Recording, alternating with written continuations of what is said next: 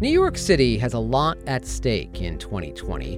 The census is coming, and if residents aren't properly counted, the Big Apple stands to lose federal funding and electoral representation. So what are government, community, and civic leaders doing to ensure a full and accurate count? Hi, I'm George Bodarky.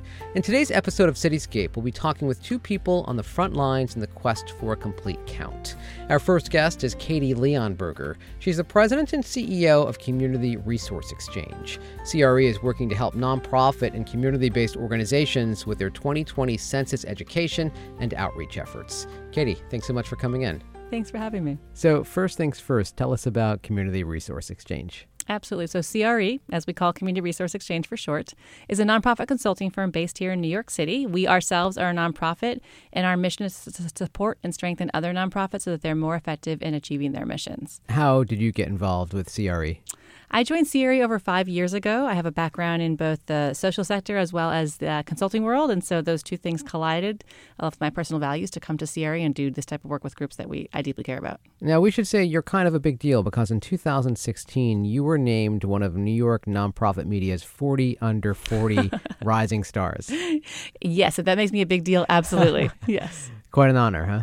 It was. No, I was thrilled to make that list. And it was full of a bunch of other fantastic leaders, who are already doing amazing work here in the city. Every year, city and state does these great lists of folks who are really contributing to improving our communities. So just in general, what would you say are the biggest challenges facing New York's nonprofits? Well, there are a lot. One is the chronic and forever persistent question of funding, sustainable funding, and the way that the social sector funding is set up, that for many nonprofits, they're not allowed to spend money the way that they would like to freely if you're running a company. So we have a challenge of what's called restricted funding and also government funding not paying enough for every dollar of work that a nonprofit does. Another big challenge for nonprofits is really making sure that the groups that they are there to serve, the communities they're there to serve, are getting the resources and representation that they most need, which does relate to the census that I know we'll talk about later. Yeah, what is at stake with the 2020 census? So the 2020 census is huge, right? It is the country's efforts to count every single person living in the United States, and what that also then trickles down to every person living in New York State, and also, of course, here in New York City. And the reason that matters is that the data that's collected at this, once every 10-year event is used to inform so many important things that affect every person's day-to-day life. So, for example, number one, political representation. New York State right now stands to lose 2 congressional seats if we don't actually fully count everybody here, because representation in Washington is based on our population here at home. And number 2 is really funding, and federal funding to be specific. There's about $650 billion that are annually that go out to cities and states across the country from Washington. And again, that's based on population. So the fewer heads that we count here, the less we are going to get in those funds. And what's important to know, too, about the census is that it's not just that, number of people, but it's who are those people, right? Where do they live? What are their backgrounds? What do they need? What are they doing for work, et cetera?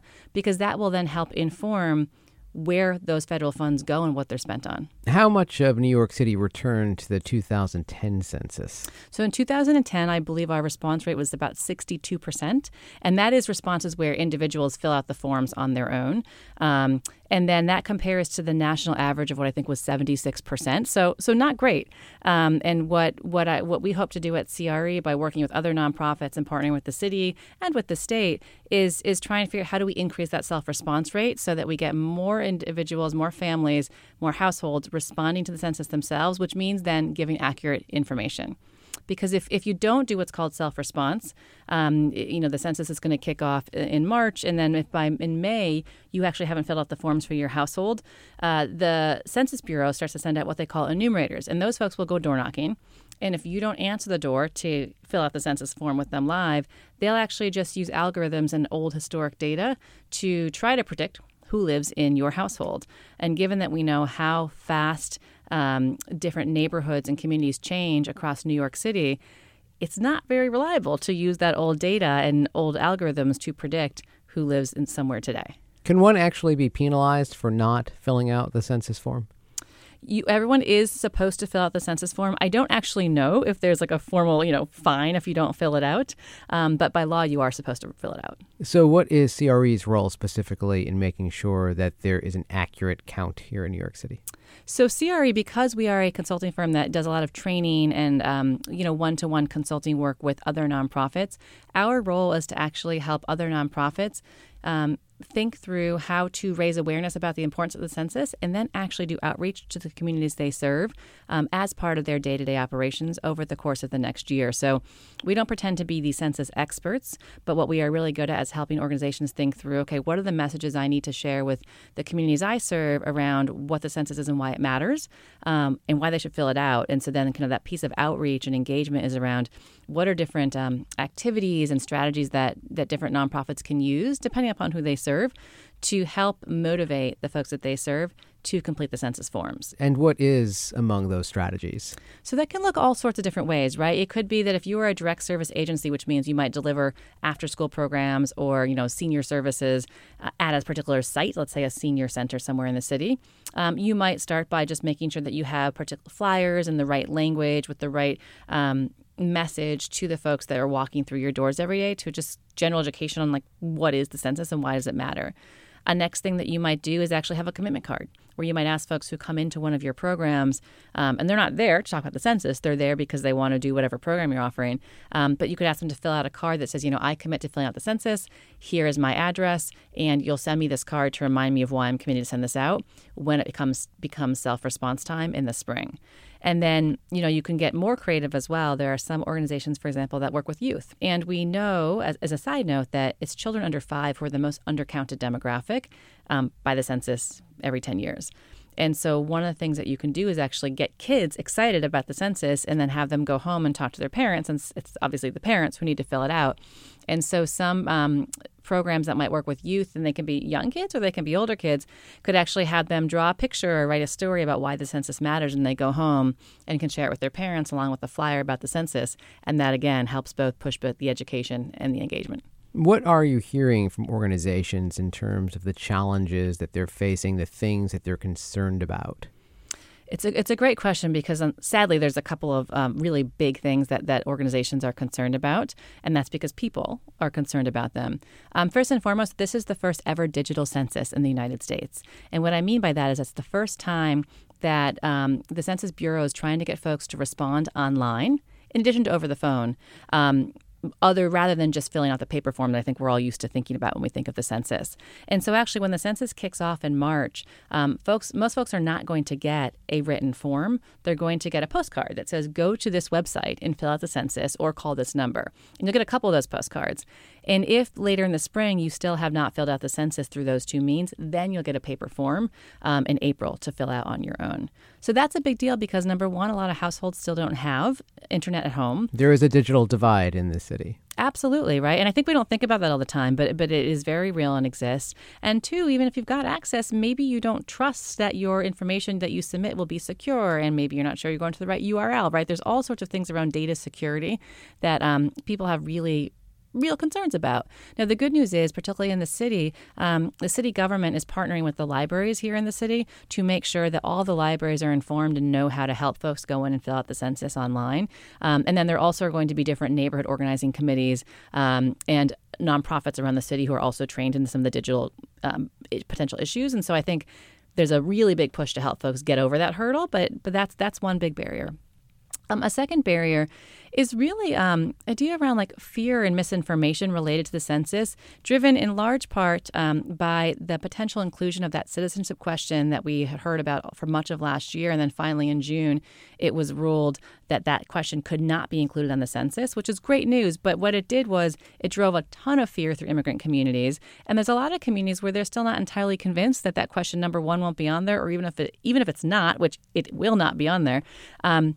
They're very skeptical now of what is the government looking for and asking me to fill out information about my family, given that they know the threat of that question was on there. And so, there's a lot of work to be done to work with and talk to these various communities who are understandably feeling threatened by that potential inclusion of that question. Number one, making them understand, okay, it's not on there. And two, here's how we can help you understand that your data will be kept confidential. No personal information goes anywhere. It's all aggregated up, et cetera. I would imagine that has to involve a lot of boots on the ground outreach, direct one-on-one communication, talking to people.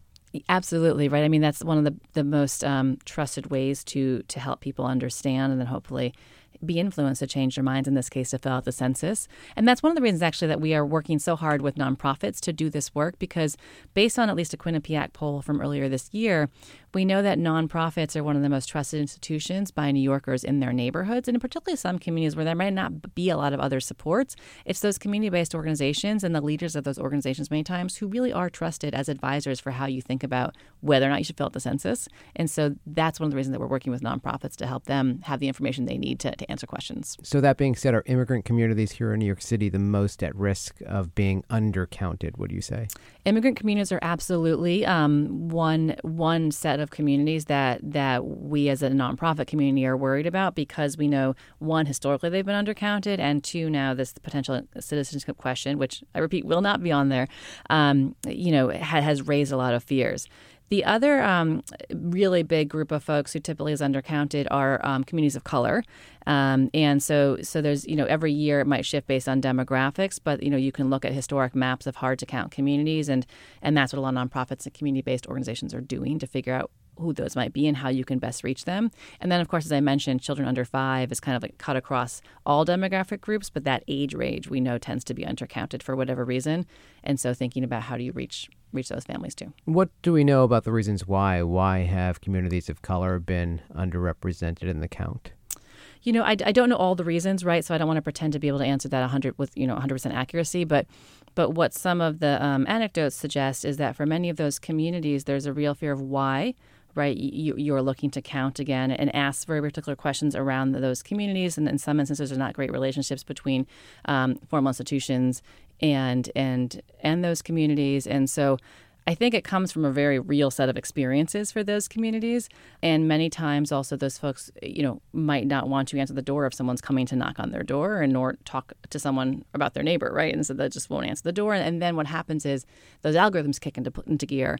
And those algorithms we know tend not to be accurate, particularly in New York City when you've got multiple tenant dwellings and things like that. Would you compare this to voting? You have to have your voice counted. Think about the importance here. Absolutely. I mean, from CRE's perspective, because this has to do with political representation and funding and making sure that not only the government, but everybody else in this country who makes decisions based upon who lives in this country, in the city, in the state, it's really important to make sure that you're counted. And the reason I say that is because even companies, right, how they decide to market in what languages and what ages they're focused on depends on census data. So there's all sorts of things that I know, kind of corollary effects of this that we don't often think about that makes it all the more important that everybody gets counted. Would you say that more attention is being focused on the 2020 census than previous census? It's so hard to know because it's a little bit like there's different forces at work in 2020 than there were in 2010, right? And so I think in 2010, in my personal view, right, maybe folks felt less. It was always important to get everybody to count, but you weren't also, fighting a bunch of misinformation coming at you in the other direction that was also making it people more likely to fear being counted in the first place. I would say, I think from the nonprofit perspective, we've always felt that it's critical that all New Yorkers are counted, and particularly in hard to count communities, and then that work has always been requiring a real effort. That's still the same now, but there's additional challenges brought on in 2020 because it's a digital census, because of the misinformation around the citizenship question, and because the other thing I didn't mention earlier is the census is starting late this year. Like, it will officially start on the same day as always, but all the prep work coming out of, even the Census Bureau in Washington got pushed back because they had to start some of the work late because they didn't know if that citizenship question was going to be included on the form. So it's like we're a little bit behind the 8 ball, and the agency's been underfunded for a while. So all those things come together to, I think, that require even more focus this time around than maybe in years past. Should there be more pushback against a digital census? Should there be a lawsuit to fight the fact that it's digital first? It's a great question. I think that remains to be seen. And I guess because I'm a pragmatist, right? We do so much online now. At some point, this was inevitably probably going to go online. And so there's going to have to be a year while you try it. For me, it's really around Have the right safeguards been put into place? I believe they have, based on everything that we've seen and what the Census Bureau is doing. And again, local efforts like the local libraries here really stepping in to partner in this. I think it will go as expected, right? But what we don't know is, will people choose to use the online form, or will they wait for the paper forms, or will they call up the phone number instead? How can people learn more about CRE and what you do? So they can go to our website, www.crenyc.org. And on our website, we actually have a page that you can navigate to from the landing page that talks about everything we're doing related to the census. And we'll be showing when our next trainings are coming up that nonprofits can attend. I would just encourage everyone in the city and the state who's listening to make sure that they get their households to fill out the forms and get their neighbors to as well. Katie, thanks so much. Thanks. Katie Leonberger is the president and CEO of Community Resource Exchange. As Katie mentioned, this is the first time the U.S. Census will be heavily digital, and that's raising a fair amount of concern. Enter Aldrin Bonilla. He's Manhattan's deputy borough president and very much involved with making sure there's an accurate count of Manhattanites in the 2020 census. He's also working hard to protect people from census-related scams. Aldrin, thanks so much for hopping on a call with me. Oh, no problem. My pleasure. So what is your role in helping to make sure there's an accurate 2020 census count in Manhattan?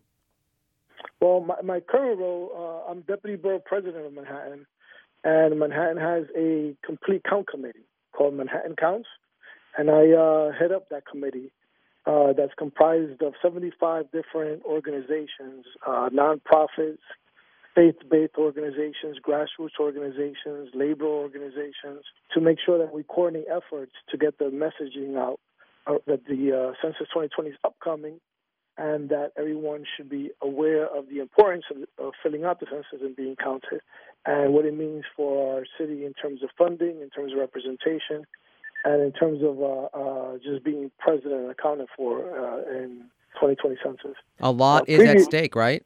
Yeah, oh yeah. So the general script is, in terms of nationally, you're looking at around $700 billion that are allocated to states based on a variety of different data points that are culled from the census. And then in terms of our representation in the U.S. House of Representatives, and in terms of our reapportionment or redistricting at the local level, is all based on census enumeration, decennial census numbers. So it's incredibly important. So how are you working there in Manhattan to get the word out? What's your outreach involved? It's multi-pronged. I mean, we've done everything from tabling at events, parades, doing special messaging in our different voicemail. We've done things in terms of print, social media. We've done various collaborations in terms of town halls and panel discussions. Just tonight, I have a presentation at the New York Public Library at County Cullen in Harlem. They're one of our partners, the New York Public Library, and in public housing. So just really trying to get the word out everywhere that people congregate, everywhere where people get their trusted news sources. We have a partnership with the Interfaith Center, where they create different sermon notes for houses of worship to try to integrate census messaging into various houses of worship in terms of their sermons. So it's a multi-pronged approach. It's all hands on deck. It's the largest mass mobilization that the United States ever does, short of war. So this is the largest civilian mobilization that we do decennially, and the consequences of which we live for the next 10 years. Are there specific neighborhoods in Manhattan that you are doing more outreach in than others? Yes. So the census generates these hard-to-count or hard-to-reach census tracts. I have the benefit of having directed the census in 2000 in Washington Heights, Inwood, and we were the number one neighborhood in all New York City in our mail response rates. So I know how to really get mail response rates up. In terms of Manhattan, neighborhoods that have traditionally been undercounted, if you look at 2000, 2010 results, are pockets of East Harlem and Central Harlem, pockets of the Lower East Side, some areas in our commercial districts around Times Square, Manhattan West, and then also some pockets in the financial district in Tribeca and Battery Park City. So what makes it so difficult to get an accurate count in those areas?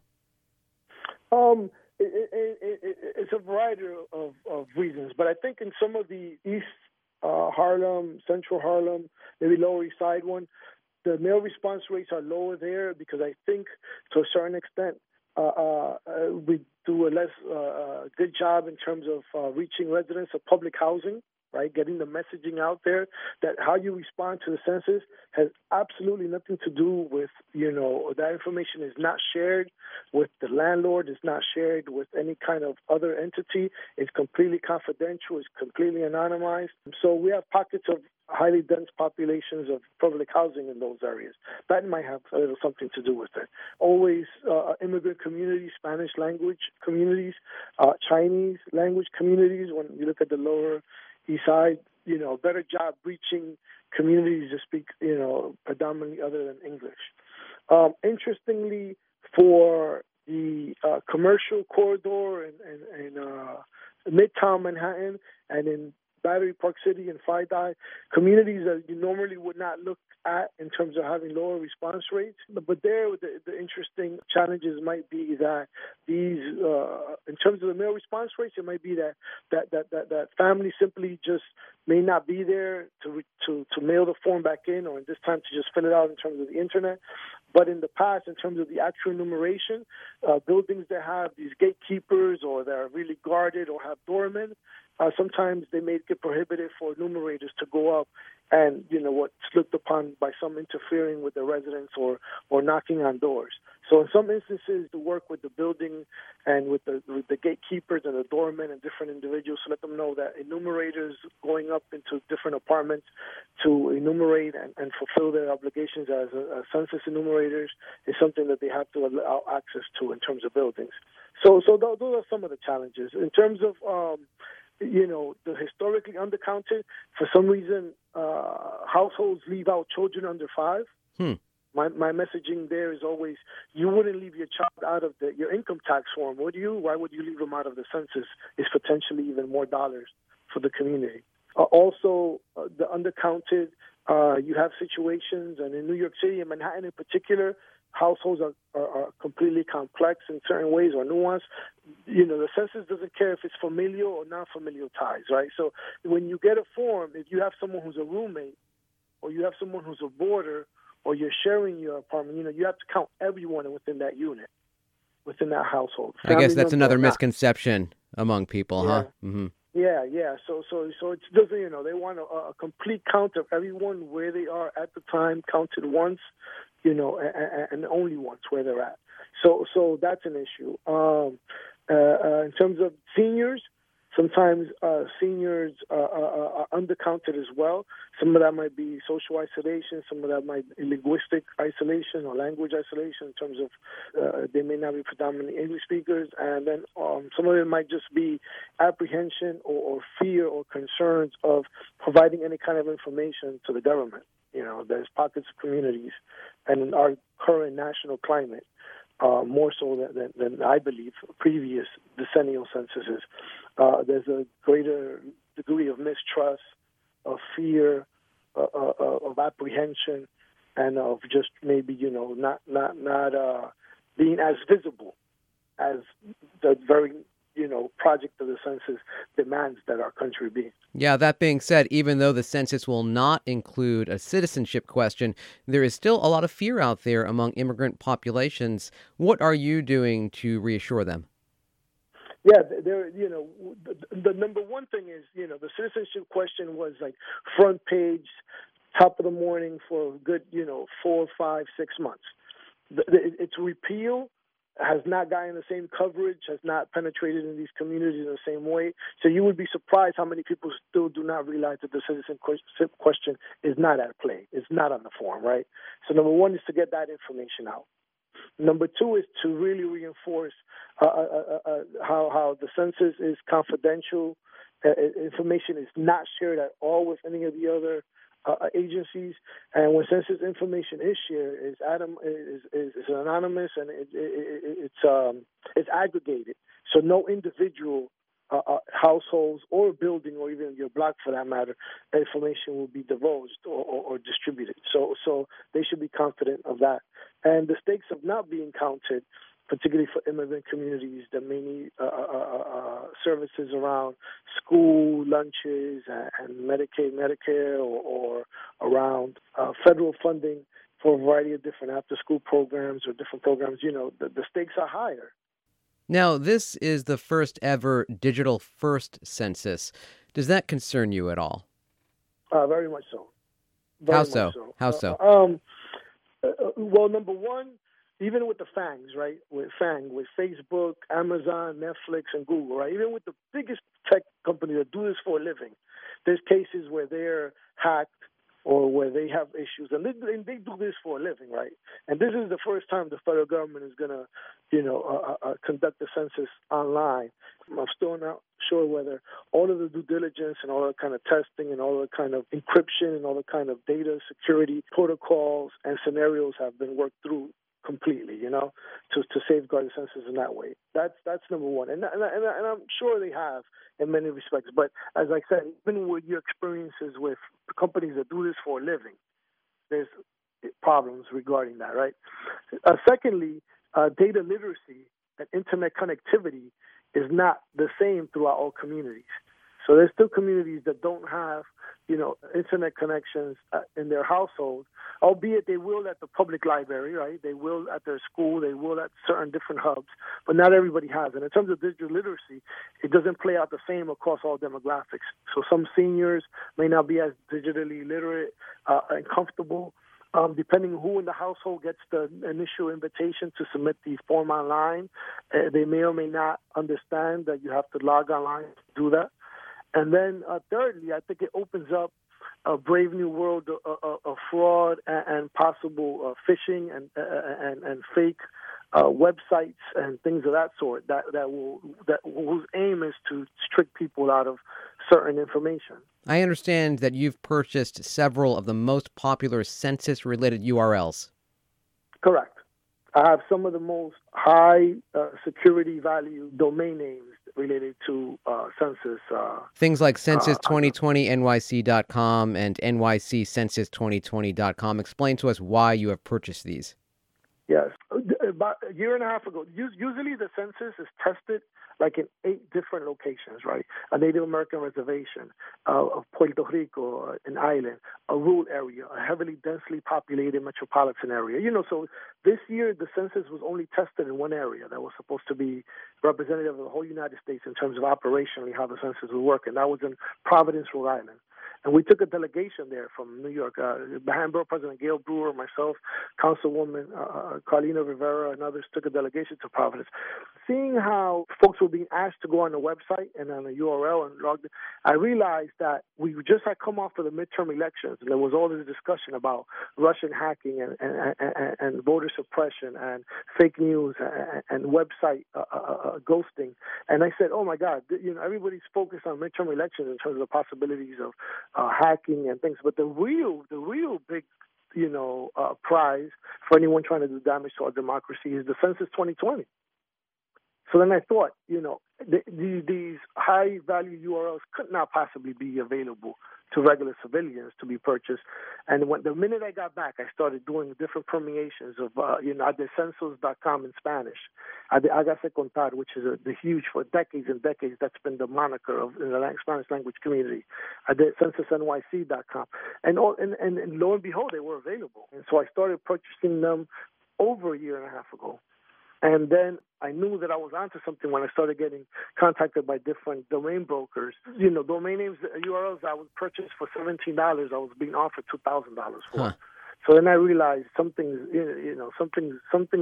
on here in terms of, and it makes perfect sense. I mean, in the new year, as of January, we'll have less than 3-4 months to rally all the troops, get everybody ready and aware that they should be receiving instructions in their mailboxes in March. And then make sure that we have the kind of assistance centers and technology hubs with the right personnel, with authorized personnel to help folks fill them out if they need help. And the message is fill it out, be counted. And if you don't want enumerators knocking on your door, the best way to do it is to fill it out. There will be opportunity to do it on the phone and on paper, although that's a little bit, discouraged someone. It's really just getting it done online. and the kind of numbers that we need for the next 10 years in terms of funding and representation. Aldrin, thank you so much for your time. Thank you so much.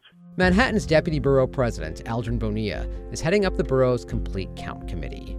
And that's it for this week's Cityscape. I'm George Boldarchy. My thanks to producer Maddie Bristow. Our music is courtesy of Blue Dot Sessions. If you liked this episode, be sure to rate and subscribe to Cityscape on Apple Podcasts. You can also listen to Cityscape on Spotify, Google Play, TuneIn, and iHeartRadio.